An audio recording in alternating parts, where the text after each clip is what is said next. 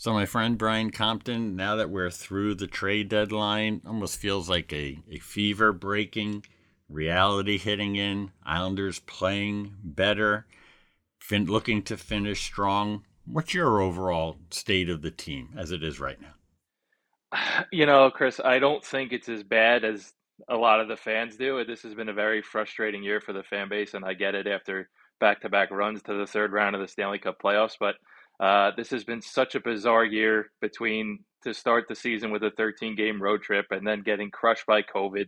You're finally seeing how good this team can be when they're firing on all cylinders. So I think that's why you didn't see a lot of activity or really any activity from Lou Lamoriello at the trade deadline. They're gearing up again to try to go on another run next season. Well, this is Islanders Forecheck, presented by Instat Hockey, the Main Street Board Game Cafe in Huntington Village, and by HelloFresh, America's #1 meal kit. Today, we welcome back our friend Brian Compton, the Deputy Managing Editor at NHL.com, and has been one of the top reporters on the Islanders for a pretty freaking long time at this point.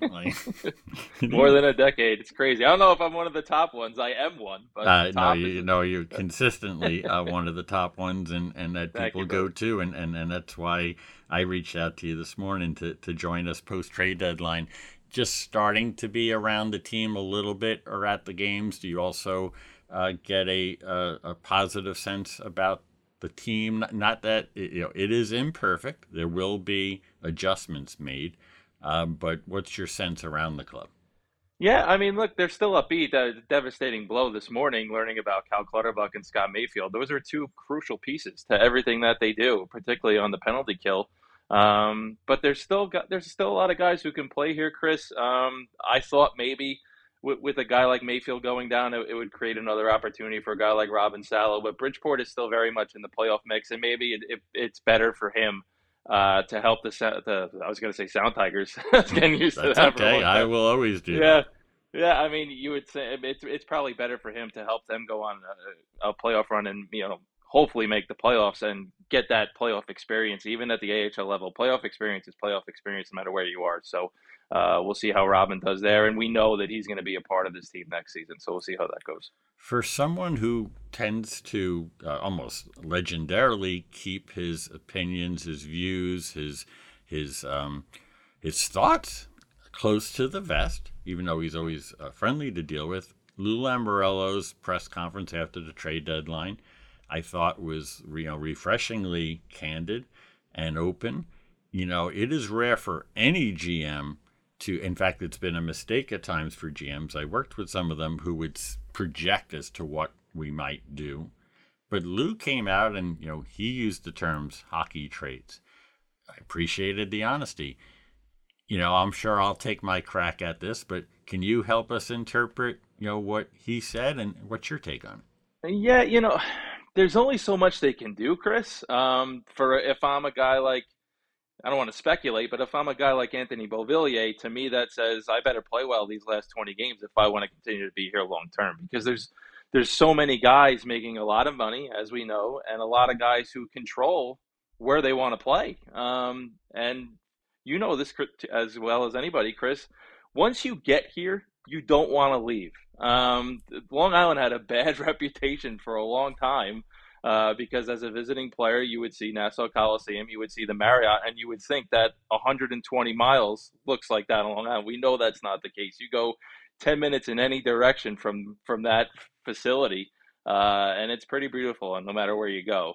And when you combine that with the success, this year aside that the Islanders have had these past few years, there are far worse places to play. So we'll see what happens, but a guy like Anthony Beauvillier, I think, could be in play come the NHL draft. Semyon Varlamov has one more year on his deal. Ilya Sorokin is solidifying himself more and more as the #1 goalie here. So there's only a few pieces here, but it'll certainly be interesting to see what Lou does here moving forward. It's funny you say that about the way players tend to love being part of the Islanders and on Long Island, because in the last few weeks we've kind of had a run of former players join the show. There were some that I knew firsthand, like enjoyed their time here, right? But Yeah. then, like, I had Marty Beer on Saturday right before the trade deadline. This is a guy, and you'll remember this better than I do, right? But he wound up being a third goalie, and like the team was not good, and Right. it was. I don't think it was a positive time around the club, and yet he loved his time. He went on and on. He named all the veterans, then he named all the young guys, and going over to Calaposo's house. So I'm glad you brought that up. That has really never been an issue here. People want to stay.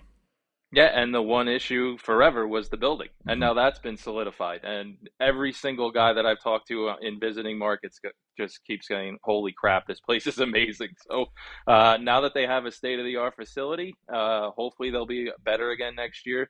And if Lou opens up some cap space, this is going to be an attraction for unrestricted free agents. Going back to Lou Lamoriello's comments, I did, and all right, maybe I'm maybe being guilty of reading into them too much.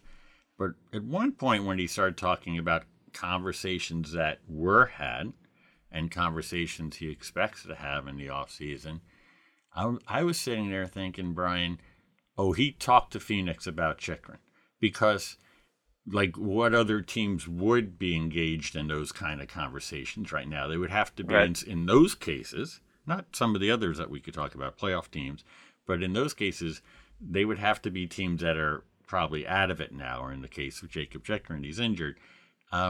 Did you have any sense of that?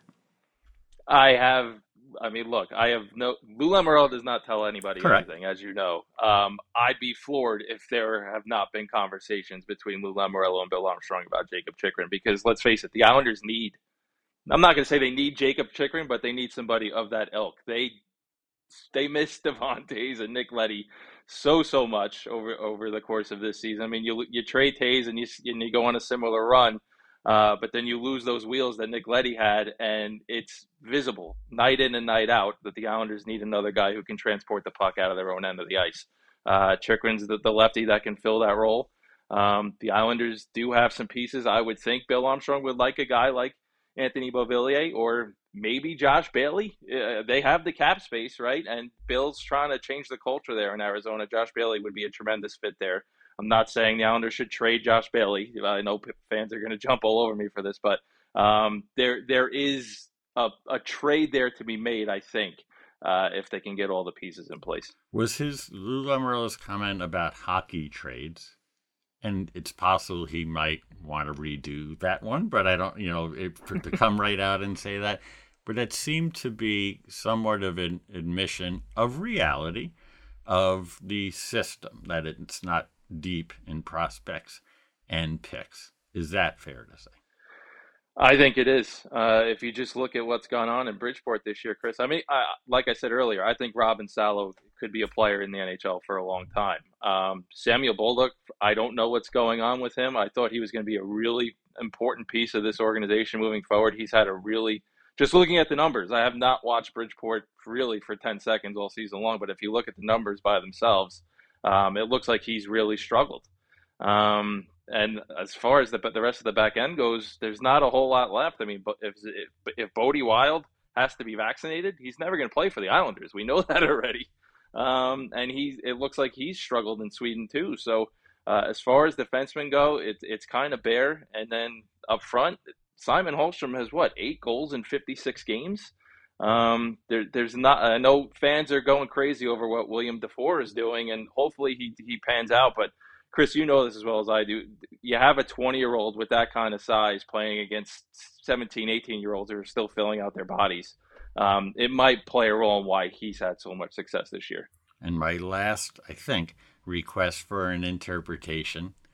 I'm actually asking you to do these things so I don't have to. Or so I don't have to get the blowback.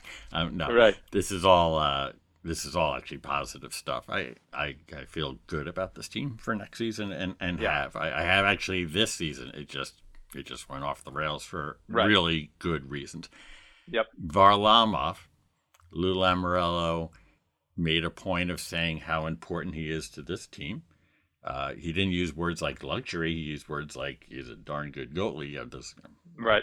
And his help with Sorokin. But he also made a point of saying there was a lot of interest in him. Another somewhat Lou-like thing to say. So I believe, I'll put it in my words, I believe those are conversations, again, that may have started now.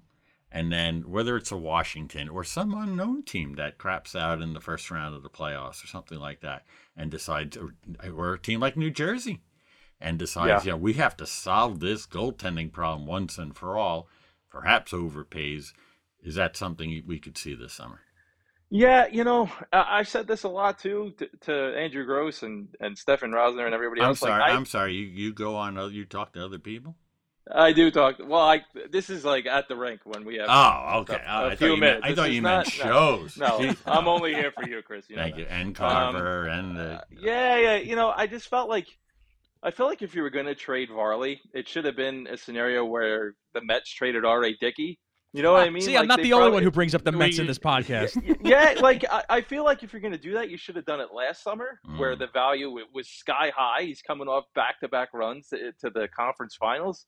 To do it now, you could probably still get a pretty high draft pick, I would think, on draft day, Chris. But this over an 82-game season, you don't know what can happen. It's kind of a luxury. To me, barring what the return would be, you may as well keep him. He and Sorokin get along fantastically.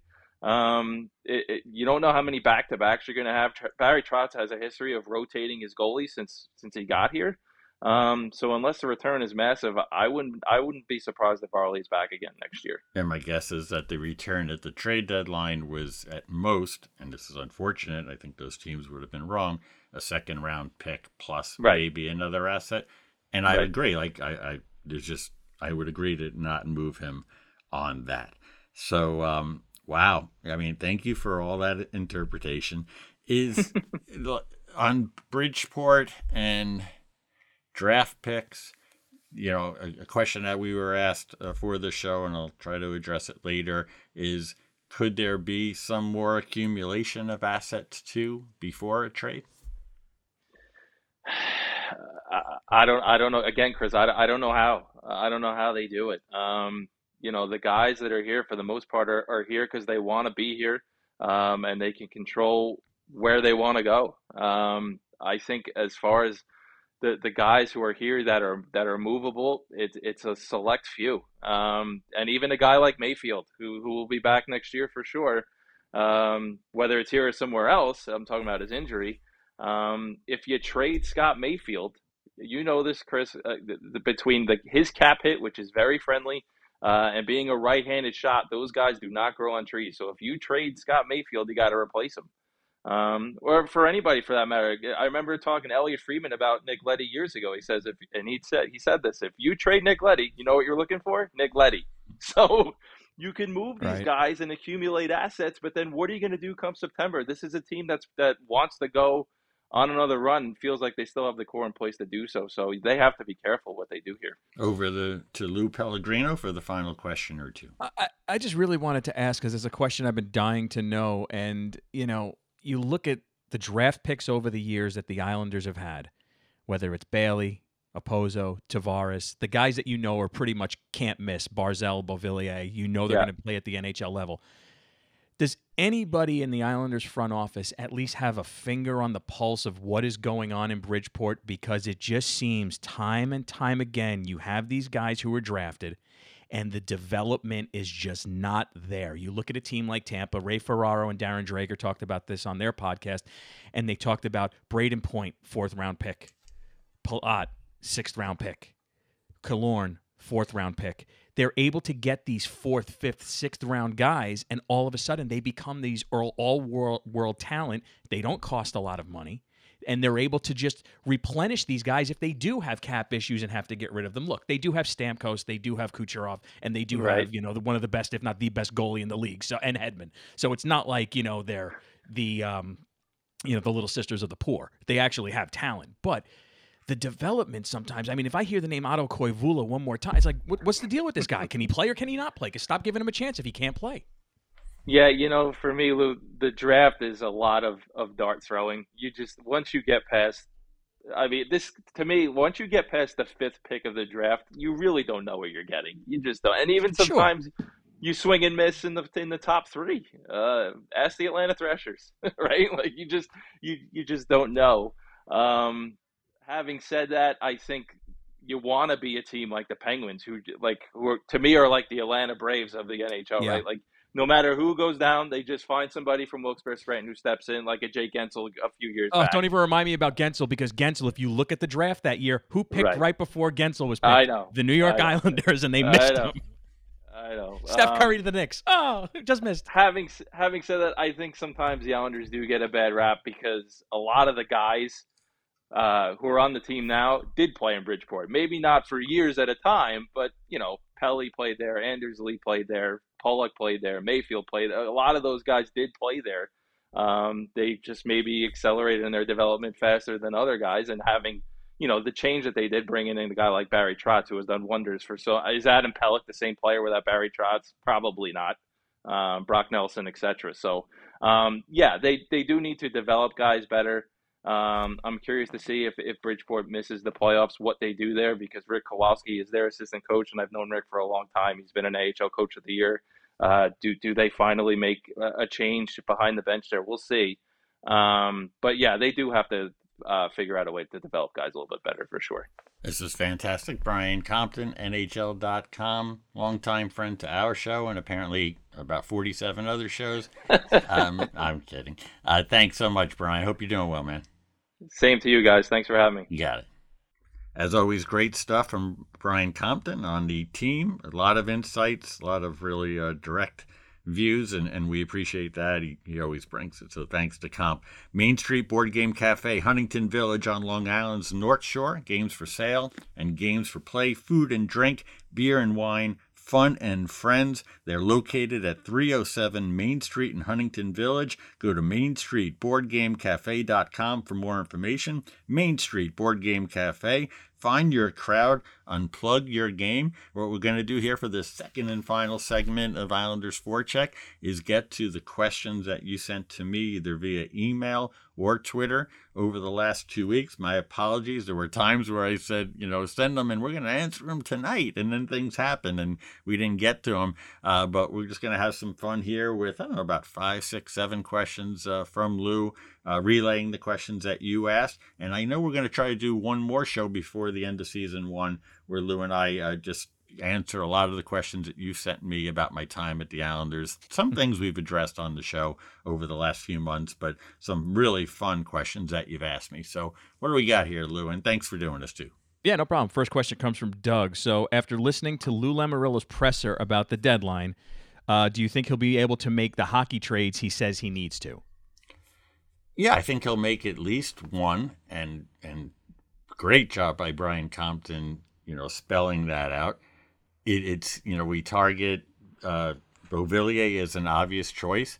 There could be, even less obvious choices. When you're going to make a hockey trade, chances are you're going to move somebody that the fans and that we do not want to see move. So I believe there will be at least one of those to address the areas where they need. He almost, by saying we're going to need to make hockey trades, was almost ruling out unrestricted free agency. There will be an unrestricted free agent or two or more, but I mean in terms of the NHL level signed. But Lou would not have said that if he didn't know that he was on some path to at least one. That's my opinion. And I really thought it was telling. He even showed his cards a little bit, and I appreciate that. I think he realizes the fans want to hear about some hope and for some reason, and that he's on it.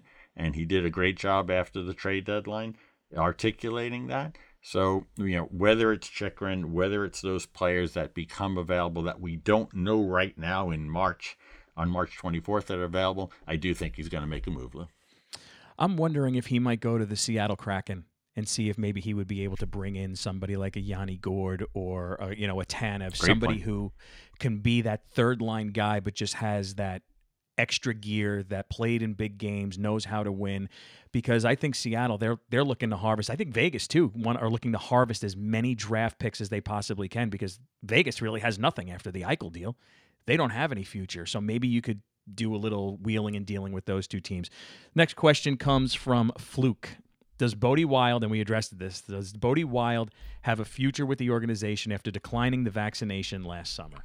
It's a fascinating question, and Brian Compton brought up Bodie. We didn't expect that, and Bodie Wild, and to just to recap a little bit here, Bodie Wild, he admitted in an Instagram post, just by some of the things that he said, that he was anti-vax, wasn't going to get it, and then he magically disappeared and was sent to Europe, where he was never heard from again. Yep. We're talking on this day and posting this show on the day where Mayor Eric Adams has come out, and all of a sudden, Kyrie Irving and Mets and Yankees, who are unvaccinated, no longer have that issue and are available to play. And oh my God, I do not want to go down the vaccination rabbit hole. I'll keep those opinions to myself. Mm-hmm. But I kind of disagree with Brian. Because if Bodie Wild stays unvaccinated, because Lou Lamoriello has always, again, legendarily been a black and white rules guy, and if the world in New York, and we can't project what's going to happen with the pandemic in the coming months or when next season starts, but if things are okay, and if the rules announced today are in place, Lou might say he's entitled to play, and then it becomes a hockey decision. Is he good enough to make Bridgeport? Is he good enough to make the Islanders? It doesn't look like his development came far this year, or maybe even halted. But I'm not ready to say, unlike Brian did, who I will say has a better, certainly is much closer to the team than I am these days. I'm just not ready to say that an unvaccinated Bodie Wild means he doesn't have a place in North America in this organization. That's somewhat inconsistent with Lou. There's the rules that are his rules, then there are the rules of New York and Long Island. So let's see what happens there. But I'm not saying he's going to stay in witness protection for open-ended or be moved or traded or whatever. We just don't know right now. I think eventually the world does get back to normal, and whether you're vaccinated or not and whatever your beliefs are, that's up to you. That's your opinion. Right. If Bodie Wild does not want to get vaccinated, who am I to say, well, then I don't want him playing for the New York Islanders? If you can play, you can play. And we've seen it in the NFL with guys who have had very public off-the-field issues, yet they're still on their team. Why? Because that running back's going to get you 100 yards and 2 touchdowns a game and is going to help you get to the playoffs and possibly a Super Bowl. If Bodie Wild can play, Lou will find a way to keep him around, and then when all the vax stuff is gone and the world gets back to normal, you'll see Bodie Wild in an Islander uniform. At least we hope, because the guy is supposedly a solid hockey player and can really make a difference. So it just depends if it's going to be as an Islander, but I think it will be. Next question is from Steve from Hewlett. Is Lou going to restock draft picks and prospect pool?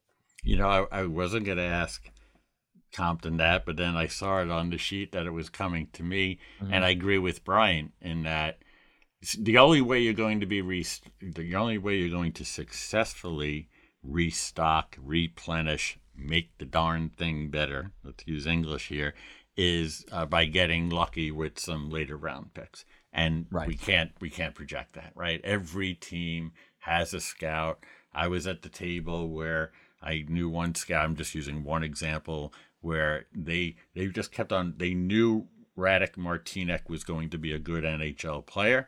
They felt they could not use too early a round pick, and they literally sat there third, fourth, fifth. I'm like, hey, buddy, I won't say who it was, but if you're so short, at this point, don't you think we just draft the guy? Well, no, we got to wait. So every team has that. Sometimes you hit on them. Oftentimes you don't. It's always a good try.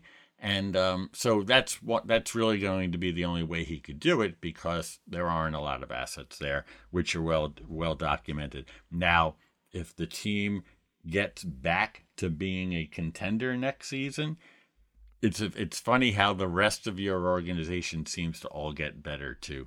So it's just going to answer the question. It's going to take some time to do that. He's not going to be able to do that overnight or even in this offseason. His priority, Lou Lamoriello's priority, as it should be, is just the 2022-23 New York Islanders. We all get it. You look to the future. This is a very unique case where you got to get the team back on the tracks, and all eyes are on him to see if he does. All right, next question from JMess25. Will Lou extend Barry? His history of firing coaches worries me. Understood. I think we could all remember when we just see the news from the New Jersey Devils about somebody, a head coach being let go with a Robbie Ftorek comes to mind. Yeah, left in the season, and surprise hirings and firings, many good ones. Obviously, you got it right with all those cups. Lou seems annoyed when he's asked the question as if it's not people's business. And I would ask that he reconsider that position, because this is this generation's Al Arbor. No, he's not won the Stanley Cups. But what I mean is making the team better than we thought a coach could make it, to be completely blunt. Mm-hmm. Class, family, I don't mean Islanders family, his own, his commitment to being good and doing good things, his class with the media. This is a special case. So, I would ask Mr. Lamoriello to consider that when he is asked a question, don't look at it, and he doesn't need advice from me, okay? But don't look at it as Andrew Gross being annoying or Kevin Kerr trying to find something under a rock.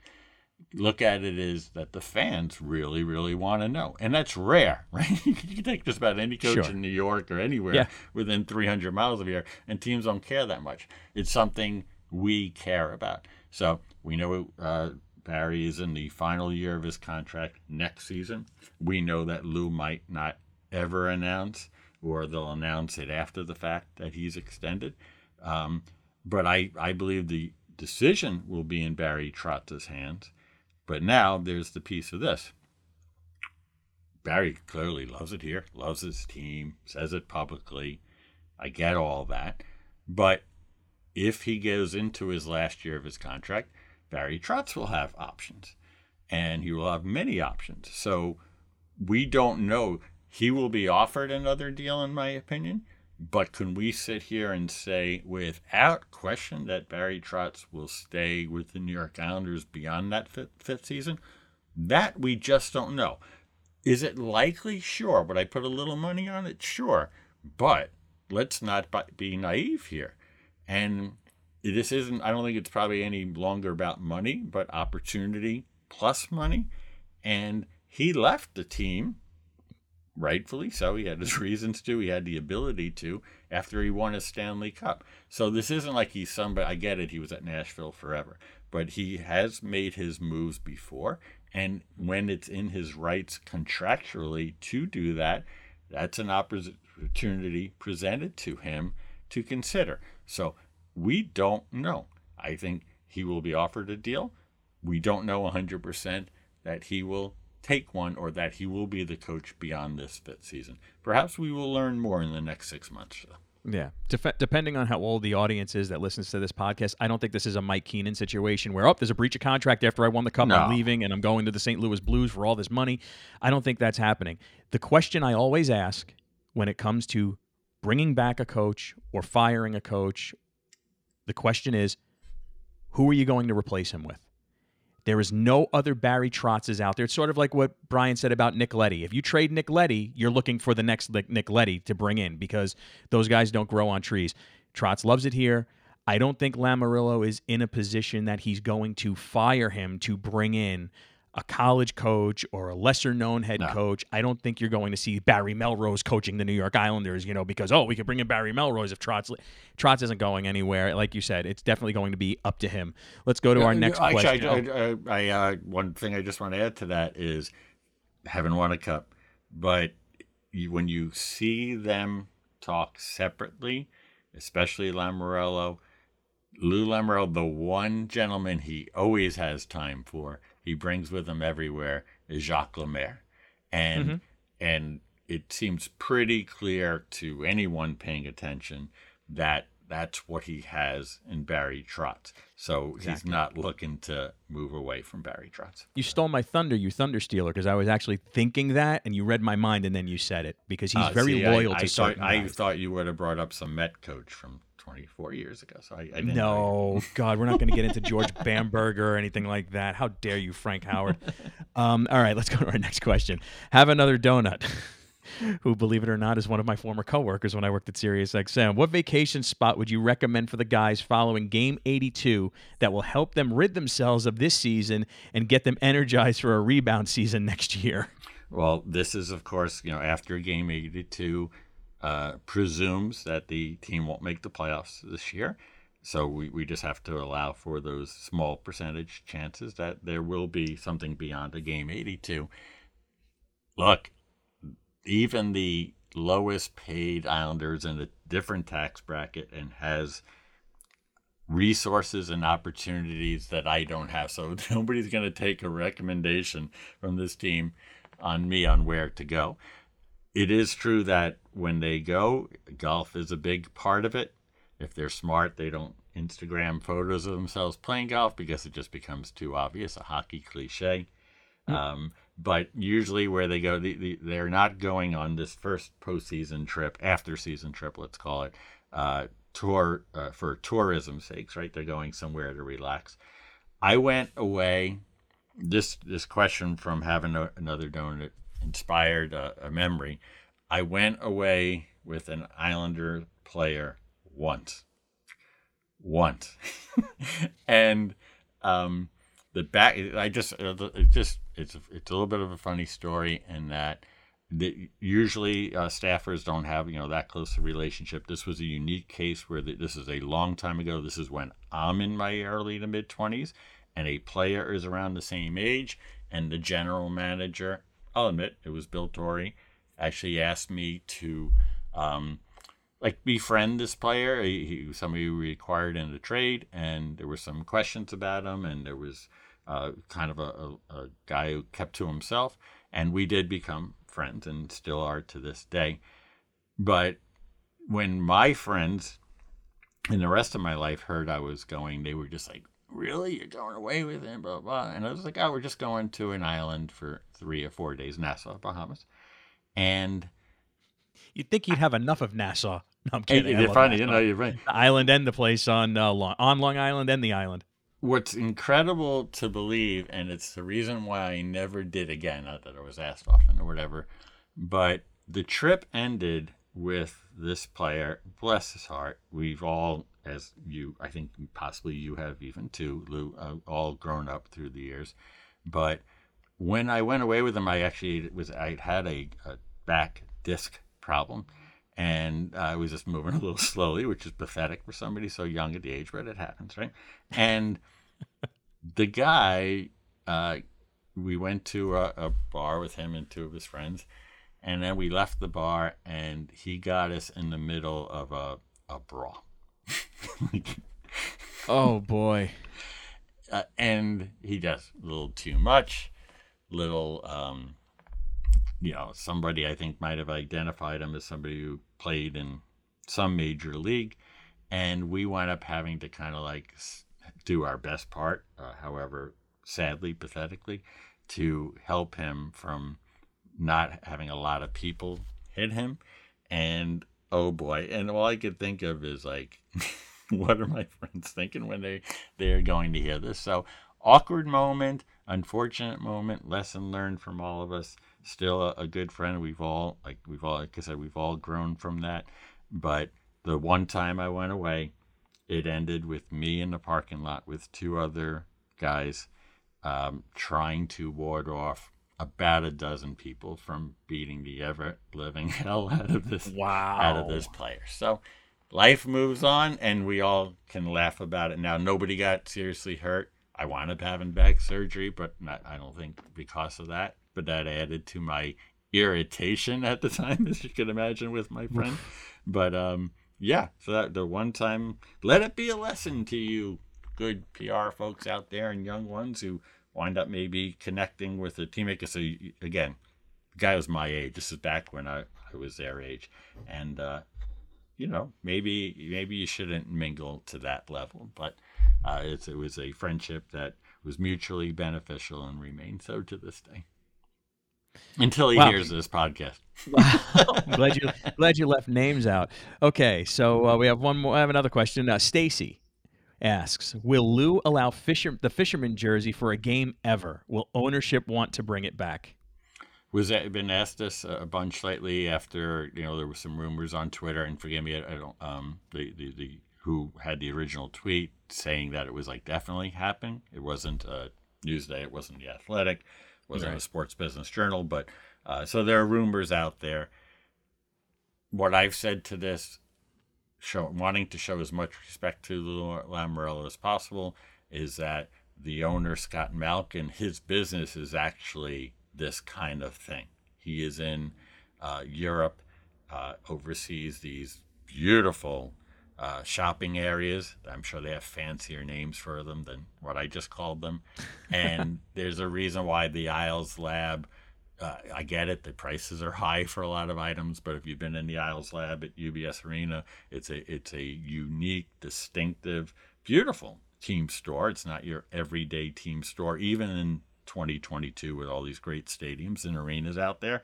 And my response to this one is, although Lou Lamoriello as president and GM has a lot of say, famously has a lot of say in every area, and he'll have his reasons for things, this is one that if your owner, the person who's really driving this, and Lou cites Scott Malkin all the time, I would defer to him.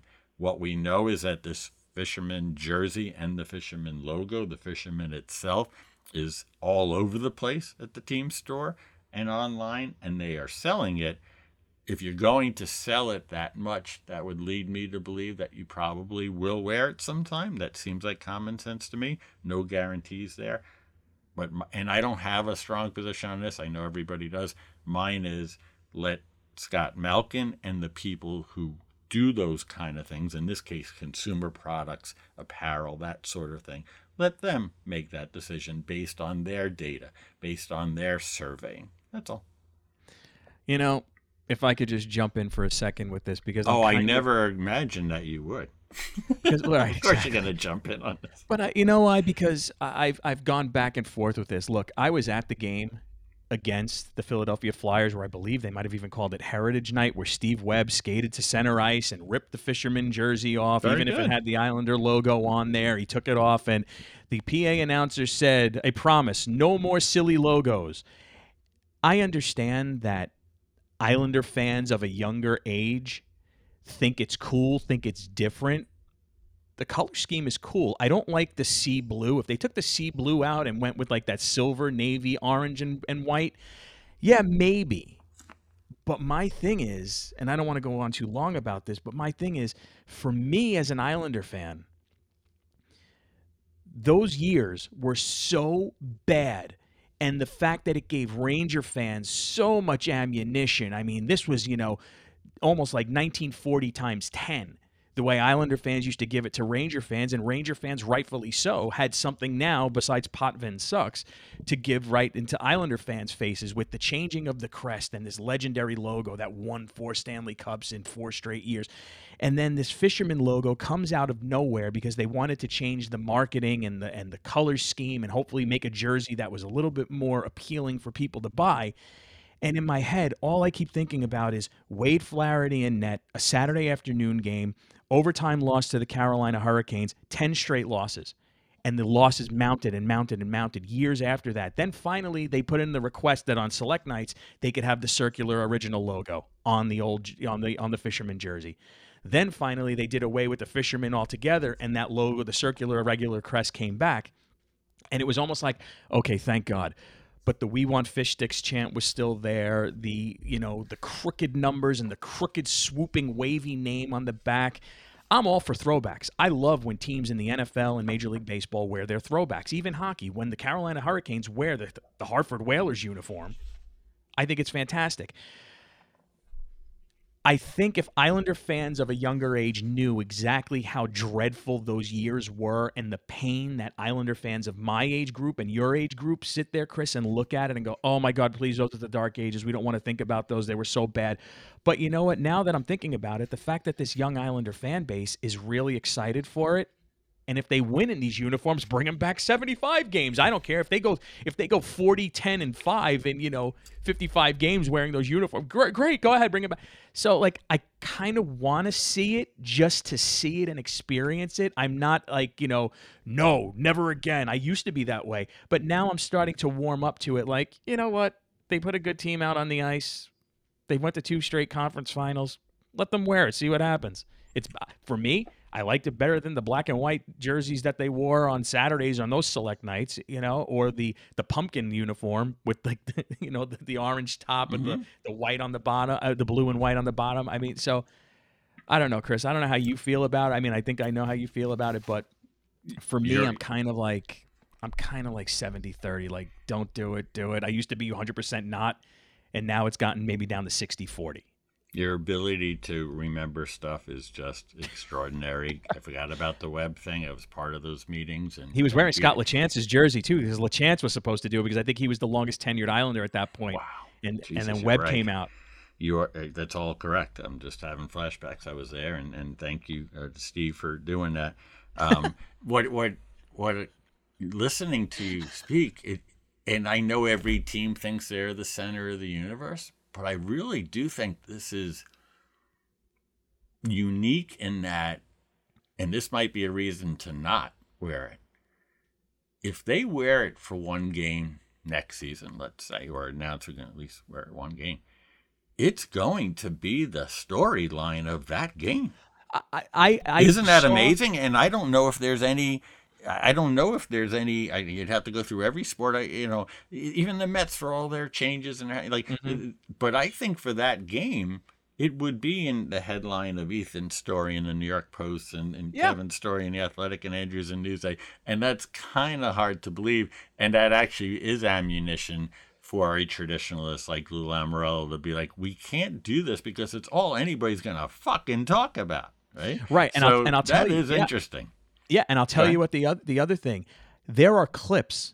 I watch hockey clips every once in a while on YouTube when I have downtime and on weekends when I'm, waiting for my wife to put her makeup on so we can go out. And there's a clip of like Steve Levy doing an ESPN broadcast with 2 little kids wearing the Islanders fisherman logos, the white and the blue. And they're talking about tomorrow night, the Dallas Stars are in town to play the New York Islanders. The Islanders unveil their fisherman jersey. This is the new uniform. And I'm like, oh my God, ESPN even did like a in-game segment about the Islanders changing their uniform with 2 kids. I was like, oh boy. And, but it kicks up a lot of bad memories. I have friends that are like, never again. Don't do it. It would be awful. And then you see the younger breed of fan on Twitter, and they're all like, bring it back. What's the big deal? It's a uniform. It's the guys in the uniform. And I'm like, okay. Brings back a lot of bad memories. Let's end the show with this, and we'll hold off on any final questions for our second edition of the Q&A. I've referred to this. I'll hold this up for you to see. Maybe we can capture this. Oh, man. Maybe we can capture this in a video. My mom, bless her heart, was cleaning out. Not cleaning out. She kept this stuff sacred. Not just this, but also a lot of great things. I have a memo here from I got me, Bob Nystrom, and Jill Nee were promoted, and she has the memo from like 1989, and my name. So look, I mean, you talk about things that will go on your tombstone. Is my name is on there. I think it's okay that the phone number is on there.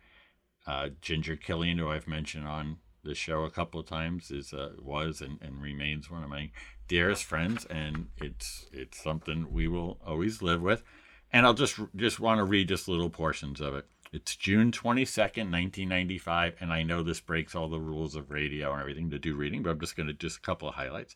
The New York Islanders today unveiled the new logo and uniform design. Islanders co-chairman Robert Rosenthal and Steve Walsh introduced the club's first design change in 23 years at a news conference at Nassau Coliseum. All these years later, and I write a lot of press releases for my clients, that reference to 23 years seems to it's like a desperate way of trying to make a point that We haven't changed a thing in 23 years. I don't know how subtle that is. Here's the quote from Steve Walsh. Over the last, and this is where teams get themselves in trouble because they want to make the case. Over the last 3 years, our organization has made many positive changes, and the increased attendance and enthusiasm in the stands shows that our fans have responded, said Walsh. Although putting out a championship team will always be our top priority, this new look is another part of our plan to keep the Islanders a fresh and exciting franchise. Maybe I'll come back to that some more, but that was the sell there. It goes into who made it. The company that worked on it worked on logos of the Florida Panthers, the Jacksonville Jaguars, I can't say that word. Jaguars. And the Toronto Raptors. The design team is headed by SME partner Ed O'Hara, lovely guy. It says here, I said a lovely guy, back to the press release, a lifelong Islander fan who grew up in Huntington Bay. The club also announced, I believe I referred to this on the shows, I'll end with this. This was, again, trying too hard because word had already gotten out. The club also announced it would begin fundraising efforts on behalf of the East Hampton Baymen's Association, which fights to preserve an industry and way of life that helped build Long Island. Now, I want to be really clear here. Those people at the Baymen's Association are awesome, and fishing is a way of life, and all this stuff is important. However, when you have to bring in this kind of initiative, and bring in people as we did to the press conference, that again shows that you're being way defensive. So I went down that hole. Go ahead, Lou. I'll have the final word before we say goodbye. I was just going to say this brings back so many memories that now my brain is going into overdrive. We definitely need to do another episode where it's almost like Islander gimmicks that did not pass. Because I remember during the Gluckstern regime, they handed out T-shirts. It was the 4 Stanley Cup banners, and then they had a 5th one, and it said, "Coming soon." Oh, boy. And then there was another one. We had the new Ice Age. That was under Trotz and Torrey and Darcy Regier, and I remember that was the 92-93 playoffs. That was the motto for that season because it was on the ice right at the blue line, the new Ice Age. I still remember that. Let's do that show. Let's definitely do it because the other thing that I remember, because I actually met Steve Gluckstern after a game and he signed my shirt. And it was like a definition of the Islander fan. It was just a plain white shirt and it said Islander fan. And then there was like a reference to hearing the bad words said by Ranger fans, having to endure the foul language from Ranger fans. I guarantee you there are Islander fans that listen to this podcast. If you post it on Instagram or Twitter, because I definitely want to see it, and you could tag me. It's Lou_Pellegrino, LOUPELLEGRINO. I guarantee you there's an Islander fan out there that has this. It was an Islander T-shirt. It was a plain white T-shirt. I think it had the old logo, the crest, the Islanders logo, the circular one, the original, and it had a definition on it of like what it means to be or what it is to be an Islander fan or just an Islander fan. Oh, God. And I just remember these things going like, oh, are they really doing this? That's fantastic. That's for another episode. You would think I would remember them all, but that's one that I don't remember. So I'm afraid that I'm going to not to get you in trouble, but I'm going to bring up something you're going to go, I can't even talk about that. No, I've said when we do that show, I'll answer almost everything, if not everything. So people say, why do I write a book? Those days have long passed. I'm not looking to expose any skeletons or anything like that. This is hockey. Right. This is fun. And I believe that I could do that and be informative, but more importantly, entertaining to try to do that. So we only have about a week or so left to season 1 of Hockey Press Pass / Islanders Forecheck. We're going to do our best to finish strong. We have some great guests coming up on both the Islanders Forecheck side and the Hockey Press Pass side. Our thanks to Brian Compton for his work today. My eternal thanks to Lou Pellegrino for helping us finish strong here this season in these final weeks. And most of all, my thanks to the fans. The response continues to be incredible, beyond my expectations, way beyond. You've given me a lot to think about what a season 2 looks like. in September or October. But we're going to take the next couple of weeks to decide what that looks like. But stay tuned for some final episodes of Islanders Forecheck and Hockey Press Pass. We will see you very soon.